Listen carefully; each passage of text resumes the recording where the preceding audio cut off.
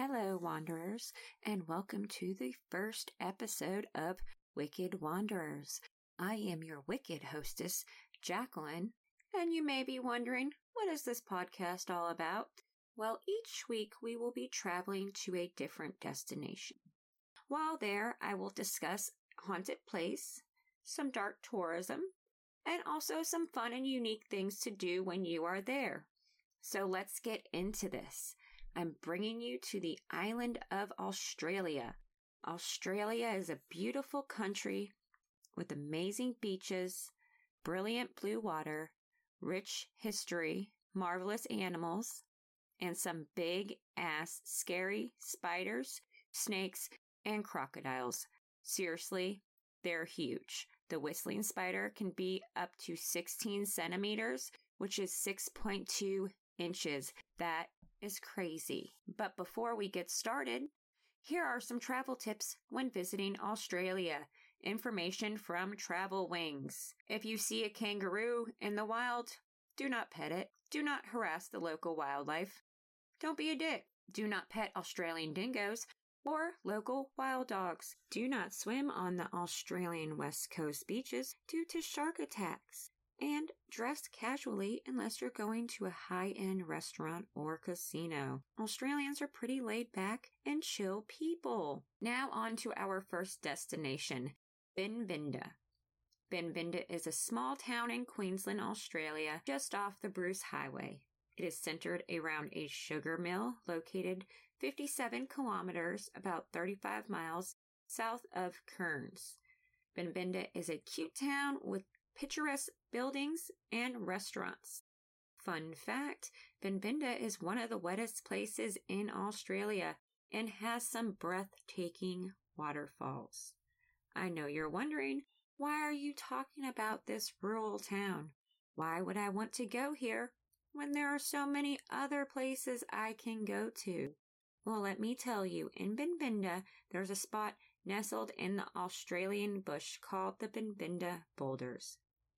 The Binbinda Boulders are smooth granite boulders where a channel of 3 streams creates a pool of water in a beautiful, lush rainforest.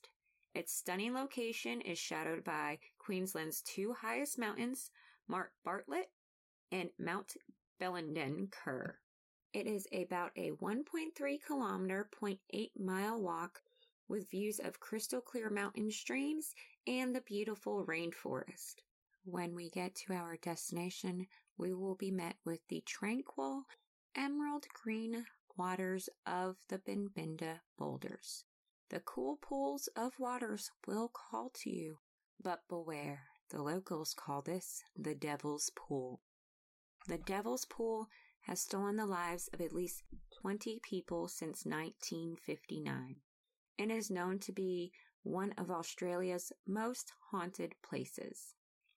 According to the local Aboriginal community of Binbinda, the Devil's Pool is haunted by a beautiful young girl called Ulana from the Windinji tribe. This is a tale of a love story. Ulana was a beautiful young woman of the Windinji tribe. Warnu also was a part of her tribe, and he was a very old, wise elder. It was arranged that the two would be wed. After being wed, another tribe came through. In this tribe was a handsome man named Daiga. And it was love at first sight with Daiga and Ulana. And soon they began an affair. Quickly, after realizing they could never be together in Ulana's tribe, since she was already married, they fled into the valley. They spent their days madly in love, enjoying each other's company by the water's edge.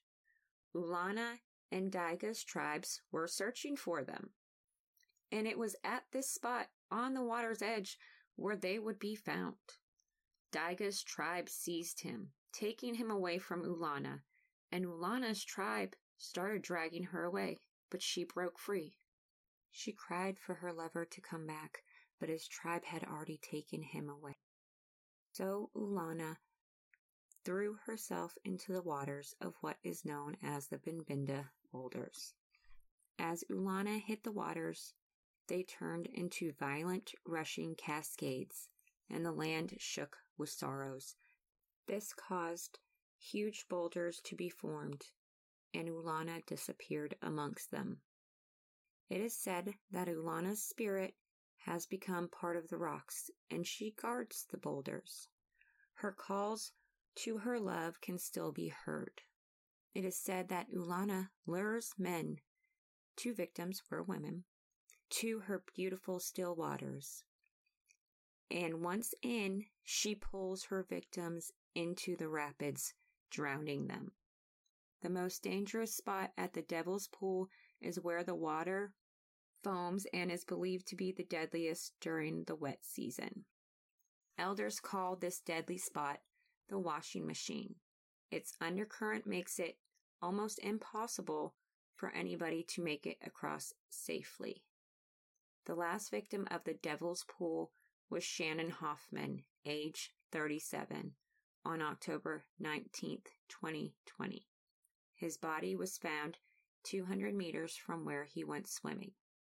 It is now prohibited to swim in the Devil's Pool, but there is an overlook trail where you can see it. Along the trail, there is a sign with explicit warnings to people in the area. It reads the following: "This creek has claimed many lives. Wet rocks are extremely slippery. Beware of rapidly rising water levels.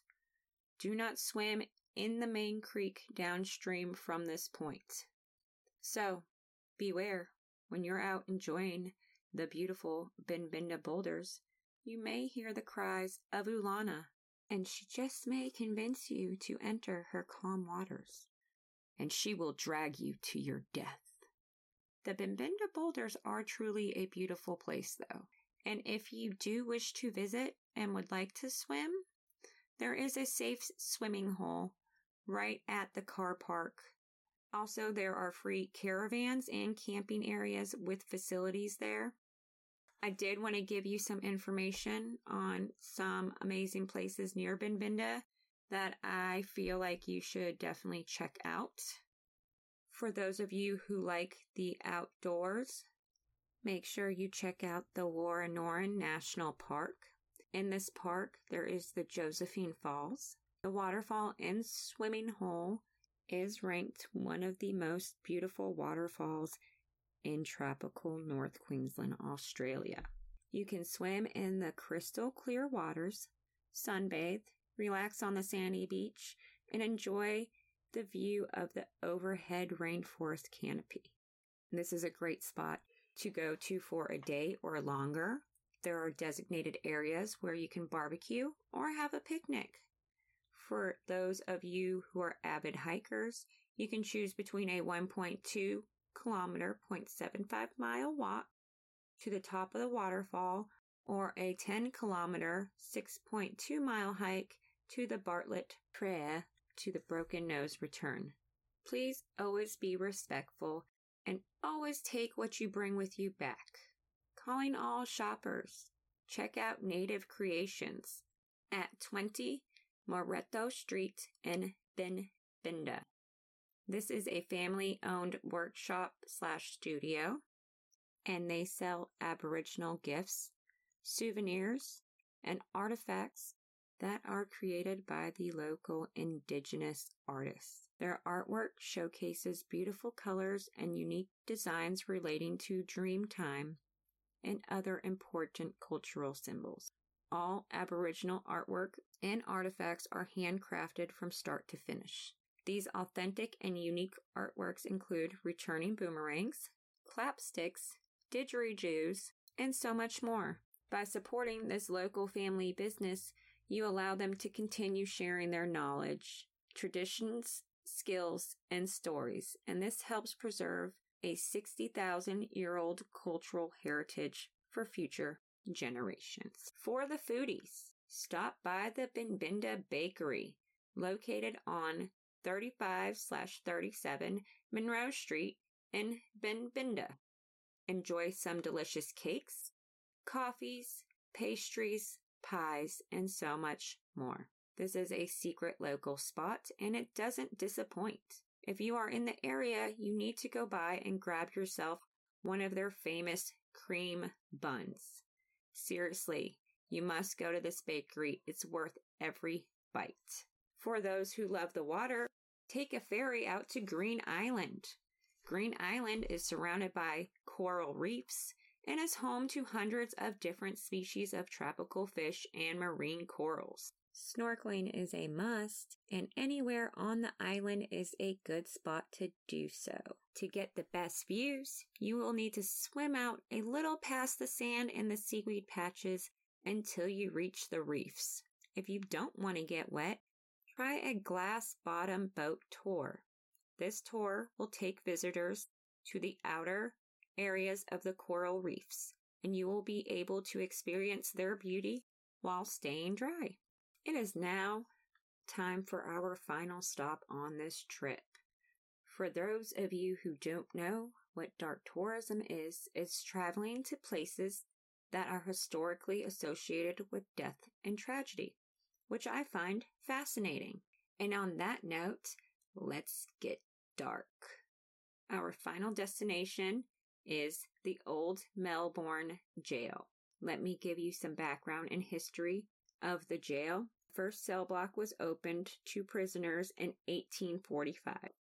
But like so many facilities during this time, it was inadequate and escapes happened frequently. By 1850, the jail was already crowded, and when gold was discovered in 1851, the population grew so much it was hard to maintain. This led to building a new wing with its own perimeter wall. The new wing was then extended in 1857 and in 1859 and then in 1860. A new north wing was built, which included new entrance buildings, a central hall, and a chapel. Between 1862 and 1864, a block was built for the female prisoners on the western side. There was no segregation prior to this, and that is scary. I can't even imagine what was going on when there was no segregation. Finally, in 1864, the perimeter wall and jail was completed. The jail was huge, and it was a dominant feature of authority on the Melbourne skyline. It occupied an entire city block. The jail held some of the most dangerous criminals, as well as petty thieves and people who were just mentally ill.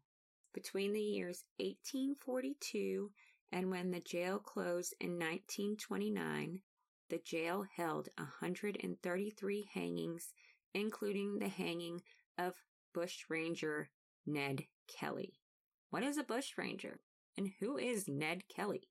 Well, Ned Kelly was born into an Irish Catholic family in 1854. His father, John Red Kelly, was convicted of stealing 2 pigs and was sentenced and sent to Australia. So, during those times, the whole family would go. After being released, the Kelly family moved into Avenel. This is where Ned went to school, and as a young boy, he risked his life to save another boy from drowning. The family of the boy that Ned had saved rewarded Ned with a green silk sash. The color was symbolic of his Irish heritage, and it was at a young age that Ned noticed that his family was targeted by the police because of his Irish heritage. And this is what led to the hostility that Ned would have towards them later in his life. Half of Ned's life was spent behind bars. His hatred towards authority led him to join Harry Power's mob, and then he engaged in bushranging. Bushrangers are bandits of the Australian bush, or the outback, who harassed the settlers, miners, local tribes in the late 18th and 19th centuries. Ned was declared an outlaw by the police. However, his legacy of revolting against the establishment led some people to consider him as the Robin Hood of Australia. Ned and his brother Dan were joined by his friends Joe and Steve, and the Kelly Gang was formed. On October 25th, 1878, 2 police groups were sent to get rid of the Kelly Gang and determined to kill them. However, unable to escape, the clever Ned surprised them instead while they were camping, and a shootout followed. 3 policemen were killed. Following the slaying of these police officers, the Kelly Gang had a reward of $500 for their capture, dead or alive. The gang robbed 2 major banks on December 10th, 1878. These raids infuriated the government and the bank authorities, who then jointly issued a reward of $4,000 for the gang's capture. The gang continued their rampage, and authorities harassed the Kelly sympathizers and jailed Kelly's friends and relatives without trial. Then in 1880, the gang rode to Glen Rowan, and they took over the town's railway station and the Glen Rowan Inn, detaining 60 hostages in the hotel. Ned's plan was to derail 2 special trains that were carrying forces from Melbourne. On June 28th, 1880, marked the end of the gang's criminal activities. After they released a hostage, the hostage informed the railway of the gang's plan. The train stopped early, and heavy gunfire ensued between the police and the gang. Ned was captured, and the 3 others in his gang were killed. Ned's trial was held on October 28, 1880, and he was convicted of the murders and robberies and was sentenced to death. On November 11, 1880, at the age of 24, Ned was marched to the gallows at the Melbourne jail and was hung. His last words were, "Such is life." Another infamous person who was executed at the Melbourne jail was Colin Campbell Ross. Ross was an Australian wine bar owner who was convicted of the rape and murder of 12-year-old Alma in December 1921. This case was dubbed the Gun Alley Murder, and public hysteria about this crime at the time is what condemned him. Despite his pleas of being innocent, he was executed by hanging in April of 1922. They used a new type of rope for the first time on Ross during his hanging. The 4-strand proved to be a failure. Ross was slowly strangled for 8 to 20 minutes before his death. The prison stated that such a rope must never be used again. The sad part about this was Ross was indeed innocent and pardoned on the 27th of May in 2008. Alma's killer was never found. A little too late, guys. You definitely horribly killed him. And lastly, the infamous Frederick Bailey Deeming. Frederick became a criminal at the age of 16 and was responsible for the murder of his first wife, Marie, and his 4 children in England. He was a horrible man with several aliases, and the murder of his family went undetected for 8 months. Frederick lied to Marie's sister, saying that the family was on holiday, and then they would go overseas. Frederick made several trips back alone to England to assure Marie's family that everyone was doing well. Wow, what a sicko.